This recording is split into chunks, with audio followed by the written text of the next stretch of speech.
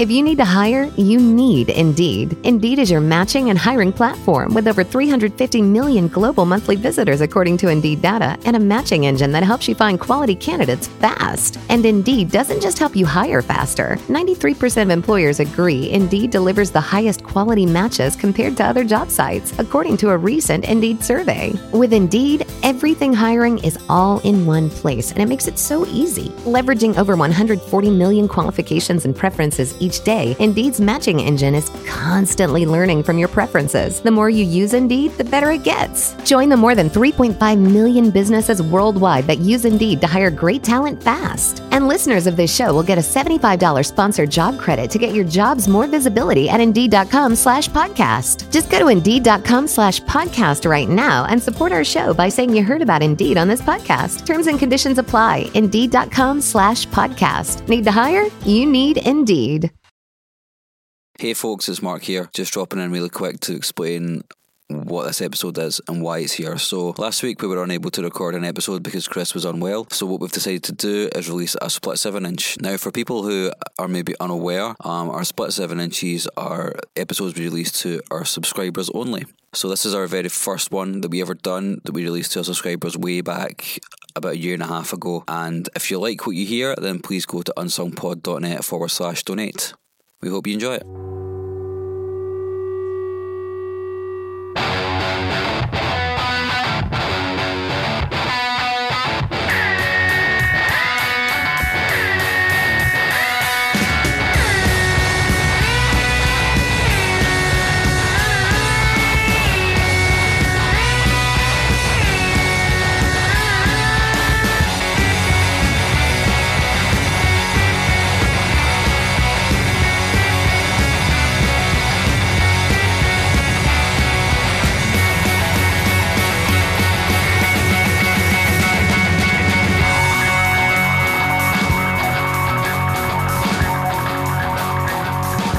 Hi, welcome. Mark, do you want to introduce us? Nah. Dave, you're the host. Hi, I'm David. Hi, I'm David, and welcome to your bonus content. You are receiving this bonus content because you have asked for it. You have paid for it. I don't know why you're getting this. Yeah. You're in the Billionaires Club, that's what it's called. I mean, I could be going home and having my Waitrose vegan mac and cheese right now, but I'm staying for an extra 20 minutes because you, listener, have begged me to do this. We're doing this guy a favour. We're doing you guys a whoever favour. You might be. So this is the first unsung split 7-inch where, a bit like the Christmas episodes, but one chunk at a time, we're going to each answer a question. And the question, or the challenge this time around, is of the artists that have been nominated, can you pick an album by them that, far from being an unsung classic, was an absolute howler? So that is the challenge that we sort of threw down to ourselves, but we're going to encourage you guys to... An abhorrent mess. Yeah. We're going to encourage you guys to submit those, and we'll do these split 7 inches, maybe once a month, something like that, to try and give a kind of regular bonus content. You are our most engaged listeners, so that's a goddamn fact. Thanks a lot. Yep. Thank you. You allow me to buy mac and cheese from Waitrose rather than from Tesco, so keep it going. Thanks. What's wrong with Marshalls, mate? So who wants to go first? Chris. I'll go first. Right, I was a wee bit torn. So neither of mine come from a normal episode. They both come from one was a Christmas special. Fucking bending the rules already. No, it's your rule. You guys get to rule what when you think is worse, right? So in the Christmas special I mentioned In Rainbows by Radiohead, there's going to be more of that, right? Yeah. Maybe it seems like bad form to nominate Radiohead for a fucking Howler album award, but they have a few though. So this is the thing. I think Pablo Honey is one of the most wretched fucking alternative Brit rock albums maybe ever. I mean, it is bad. But I mean, it's universally recognised as bad. They still play fucking Creep. It's just... No, they don't. Yeah, they do. They stopped playing it for a long time. I don't think they play it anymore. Do they still play it? No, I think they played it quite recently. The fucking Pyramid Stage thing at Glastonbury, yeah. That fucking sellouts. I mean, that... It's super forgettable, right? It's super forgettable. That the first track, that You, was alright, and he shows off his voice and shit, and that's where Muse came from, basically.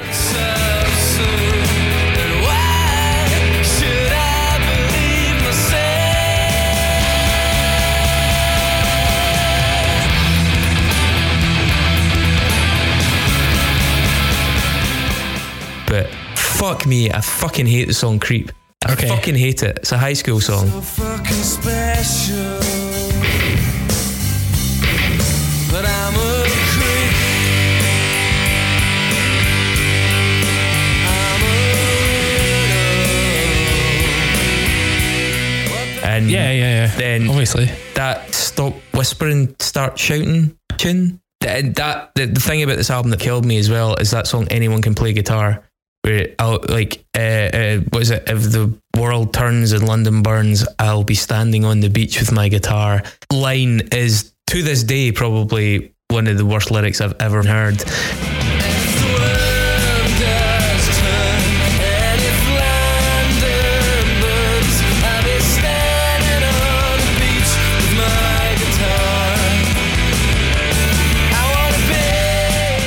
And then the whole album just degenerates into this beige and Brit rock mess. The thing is about Creep, I can kind of forgive them because it was so early in their career. What the fuck is the deal with Moonshaped Pool? Why did Radiohead release Moonshaped Pool? I haven't heard it because I've stopped caring about the career since In Rainbows. So the first track in it is a song called Burn the Witch, which is fine actually. It's a pretty decent song, and it would have been on Hail to the Thief, and it would have been like, that's a pretty fucking decent little tune. It's quite cool.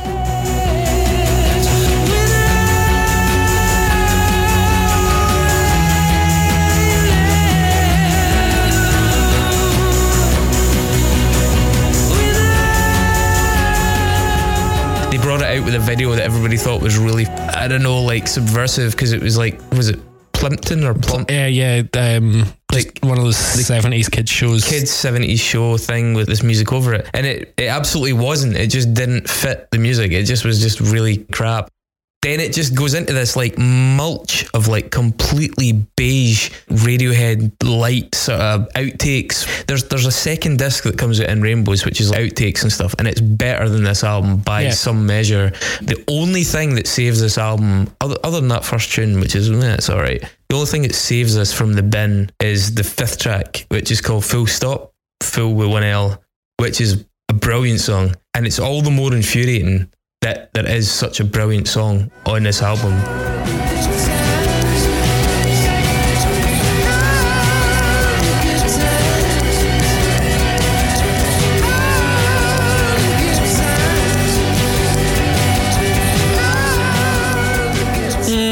I mean, yeah, it's definitely not their best work. I really like Daydreaming though, the second track, that piano one.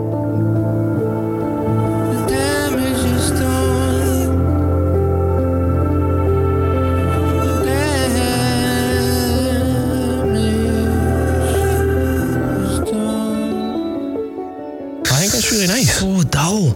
No, I think it's really, that was a single, spare wasn't and pared it? back. Was that a single, or it was like some kind of promo thing? I mean, it's fucking. Nah, it's what's that one off In Rainbows with the piano?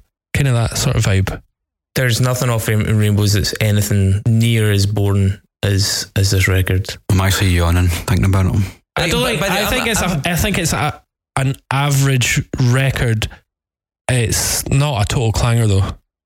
I don't think it's a shiter. I think Full Stop makes it look more of a clanger, because Full Stop is so good that I think it just arrives, and it arrives fifth, and you're like, what the fuck is this doing here? Videotape, that's the one I'm thinking of.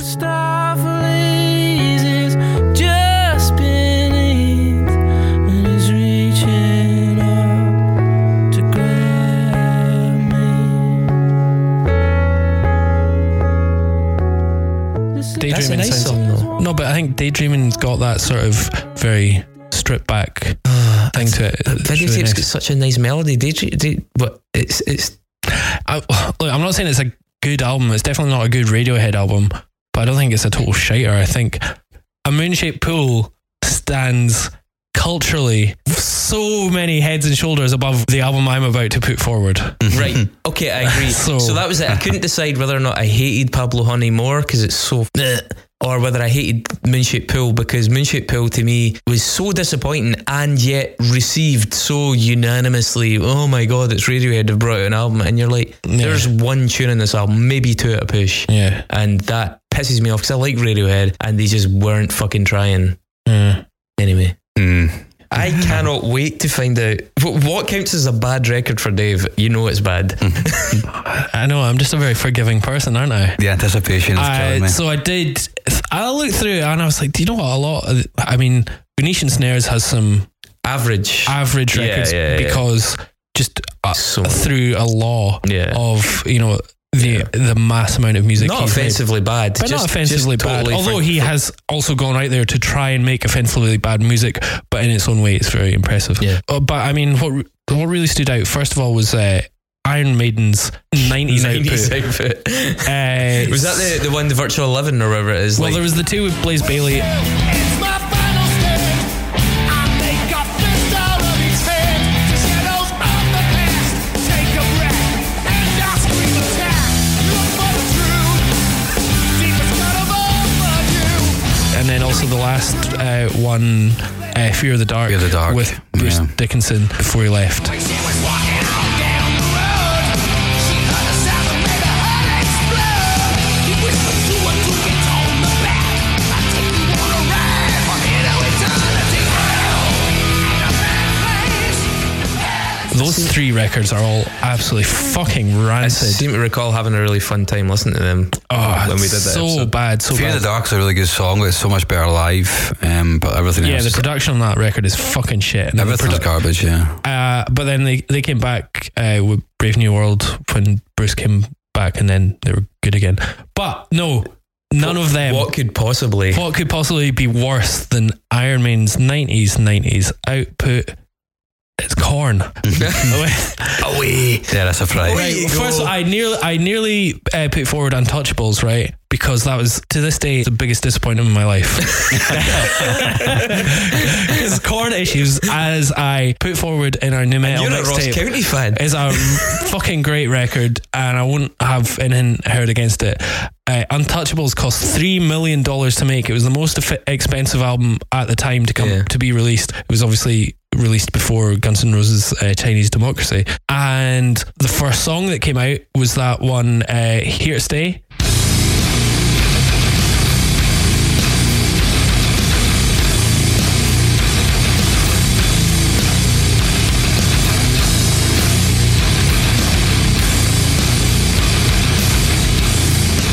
Which is actually really good. I'm here to stay.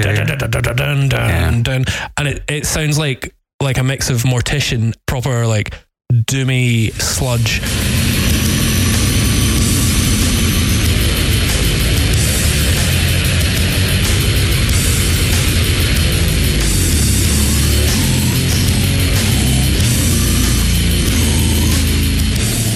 And Faith No More.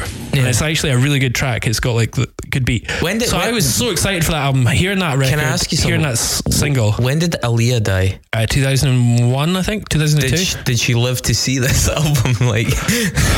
Because she was. You remember that from that episode? She was really into Korn. I think this came in 2003, maybe.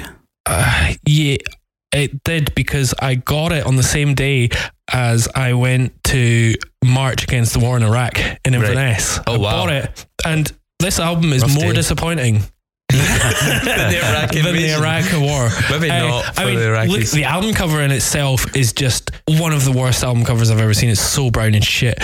It's terrible. But anyway, that record's so bad, but it's not as bad as Korn, The Path of Totality from 2011, because Are they trying to be political? What happened was Korn did a few albums after Untouchables. They were all pretty shit, average, blah, blah, blah. And then in 2011, they thought the cool thing to do would be to enlist dubstep producers, because dubstep was cool, guys.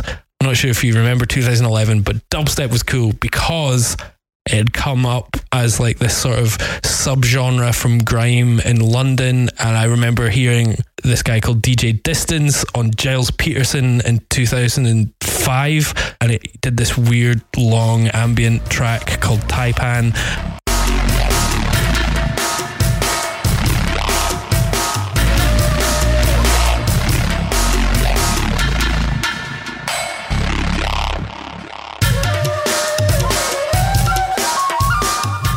Had some guitar in it that sounded like Pantera, but it was like really weird and beautiful, and I was like, this genre, It's the future. there's so much future in this genre. Then what happened was Skrillex happened,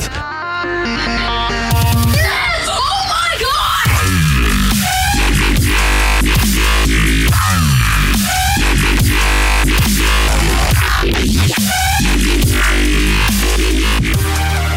And it became a joke of a genre.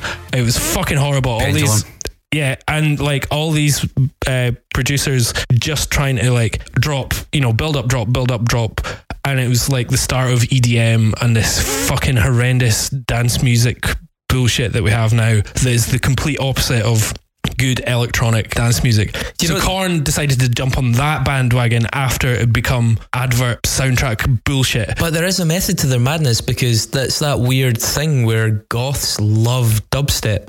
Like, Oh yeah, because they fucking love that stuff, and it's like you know all those videos of them dancing under bridges and stuff like that. It's like it's this weird crossover between. It's not weird that's a though. subculture. It's not weird though, because there's no doubt that dubstep was the emergence of like a new type of heavy. The whole thing Exactly. was like finding that drop, finding that sub bass, finding that riff. Like a lot of dubstep riffs are basically just like doom riffs or metal riffs, but on a synth. But the thing is, it dated so much, and like already now, nobody fucking listens to dubstep. Nobody makes dubstep anymore because it's fucking shit. It became so shit. People have obviously taken that dubstep influence and turned it into shit EDM and blah blah blah.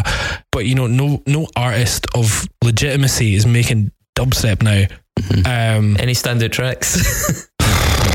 So yeah, like it's just. But what's weird is that Korn are ostensibly a heavy band.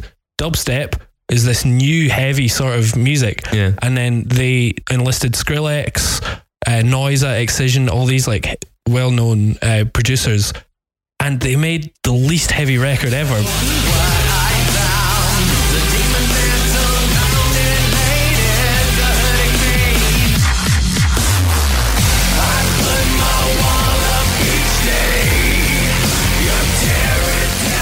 It's like somehow it's just like completely cancels each other out. Amazing. And it just sounds like shit video game soundtrack music. I really want to hear it now. Oh, it's fucking bad. Like it's all really samey. There's no dynamic.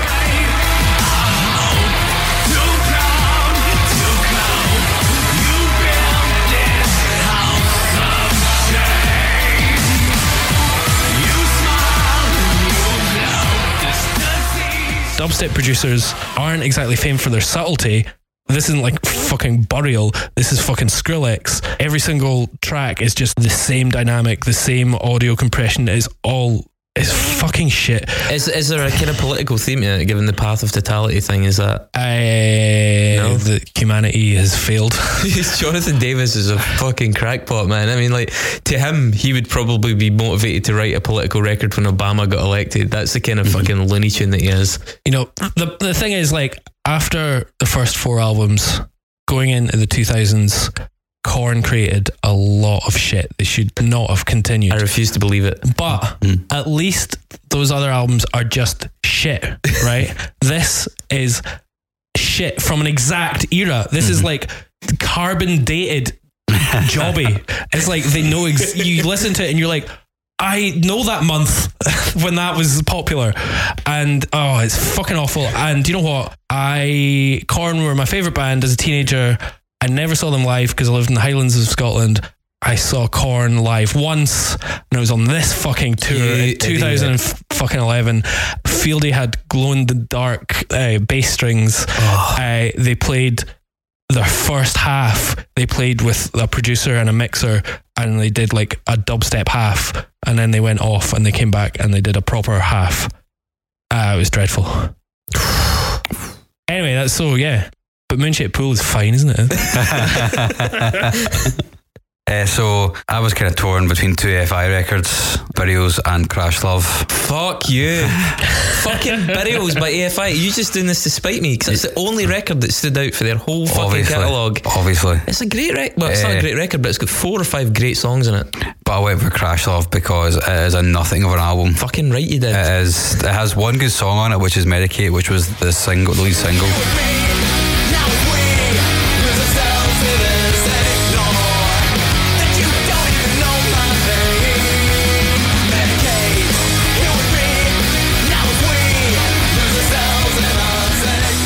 Because it's got a really weird guitar solo, which I fucking love. The rest of it just doesn't really, it's just not there. It's just pure bland as fuck. Where was it in there? So it came after December Underground, so it's 2009. Pretty big at that point, though, right? Yeah, so it's weird because they're coming off the back of, you know, that whole kind of emo kind of movement which was happening with My Chemical Romance and all that. Aiden.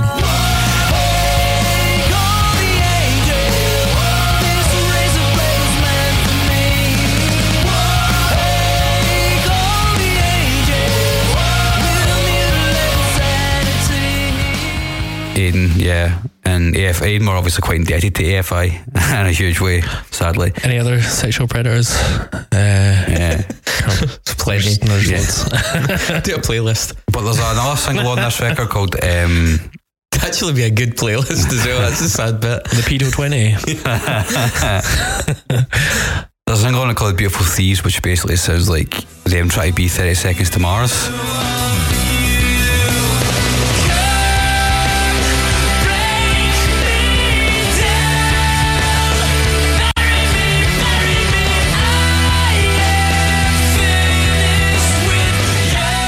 And that's what this record kind of feels like. It kind of feels like they're trying damning to be, indictment, they're trying isn't to it? be 30 Seconds to Mars. That's what it sounds like to me. And it's also, another thing that's really damning about it is CV Deluxe Edition, the 4 deluxe tracks at the end are all from the December Underground. There's 2 demos from Crash Love and there's one from Ting of Sorrow, and those 4 songs, which are unproduced, are miles better than anything on the record.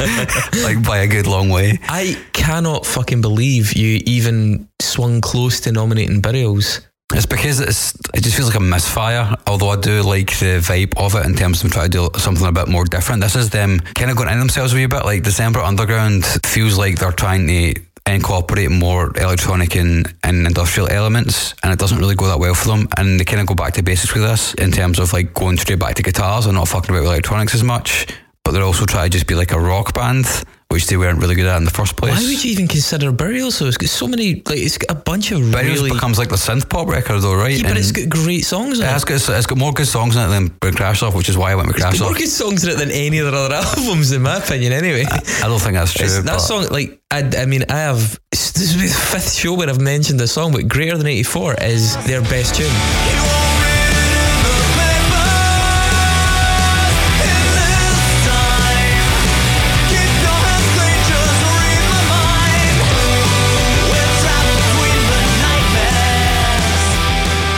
It is fucking brilliant. It's got that, and it's also got 17 Crimes, which is great. Which is excellent. Yeah.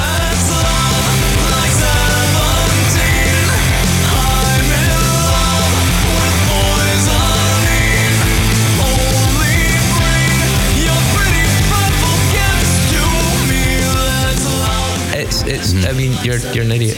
Can I just want to interject here, because we can do this because this is cash. But have you guys heard Bring Me the Horizon lately? Yes. No. I've heard them on Radio 1. Do you know what? I saw them live by accident.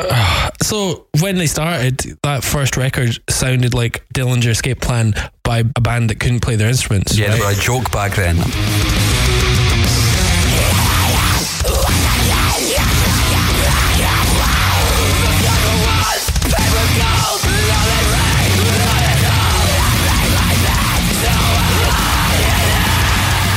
Yeah, like they literally just couldn't play, but they were trying to do, you know, mathcore, and then they started all, you know, high produced metal stuff. If I sing along a little fucking louder to a happy song, I'll be But alright. there was these 2 punks and sleazies on Monday when I was DJing the Massive Attack After show, yeah, comments. and they were brother and sister apparently. Like he kept coming up and going, "Oh, this is my sister," and they're like they're. So she asked for a "Bring Me to the Horizon" song. I was like, "Oh, I wasn't expecting that because you both look like you like Crass or whatever," but. I was like, oh, so I queued it up and listened to it.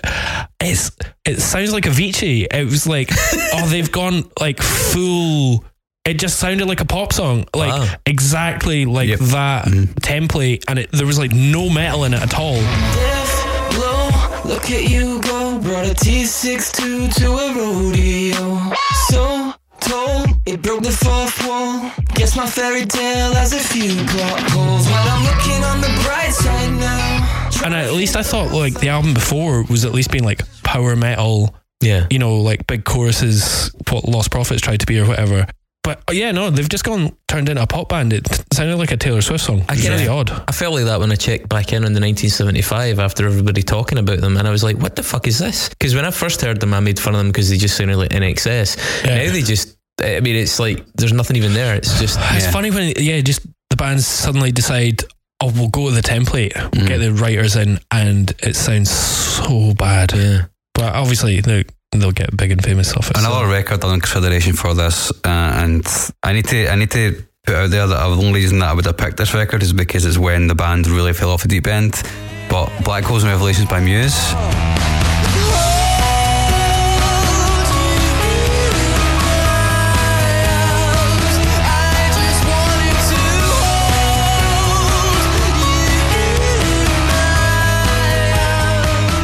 Now they've undoubtedly done worse stuff since this record, right? But this is the last one I actually Have we listened to nominated entirely. Muse? When did we nominate it was Muse? Christmas special. The Christmas. So I'd said yeah. Original Symmetry, and it's got no good songs on it at all, and everything afterwards is just like completely downhill, like the Resistance and all that. It's fucking awful. But that kind of isn't so much a howler as it is the pre-howler to what would be the career ever since. It's like, we've birthed a good few ideas. Yeah, Pre-howler. it's a pre-howler is the step towards utter stadium dominance, but also complete fucking gruel. I think There was no way back. I think the only other thing I was thinking about doing was Hole, because obviously I nominated Live Through This. I don't think a band in the space of only 4 albums has had a more fucking disastrous trajectory than Hole, because Celebrity Skin is way overproduced, horribly slick. It's Courtney Love's Bad Side coming out, where they got rid of Patty Schemmel and got this fucking session guy in to do the whole drum thing all again. It's in that documentary Hit So Hard. It is a great documentary, by the way, really interesting. And then for that Nobody's Daughter album, the 4th one, which was basically a Courtney Love album, but her previous solo album had flopped, so she thought, damn it, I'll tag it on to the whole catalogue, and it is abysmal.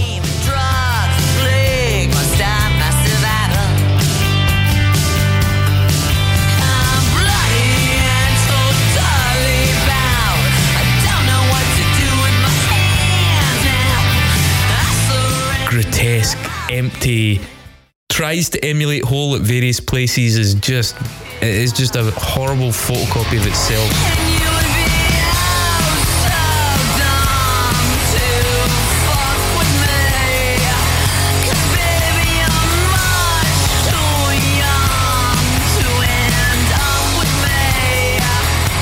I would maybe have done them, but the thing that really stood out when I considered them was, holy shit, they only had 4 albums and they went like that. It is dire. There is a song in Celebrity Skin though called Boys on the Radio, which I don't think it was a single, and it is fucking excellent.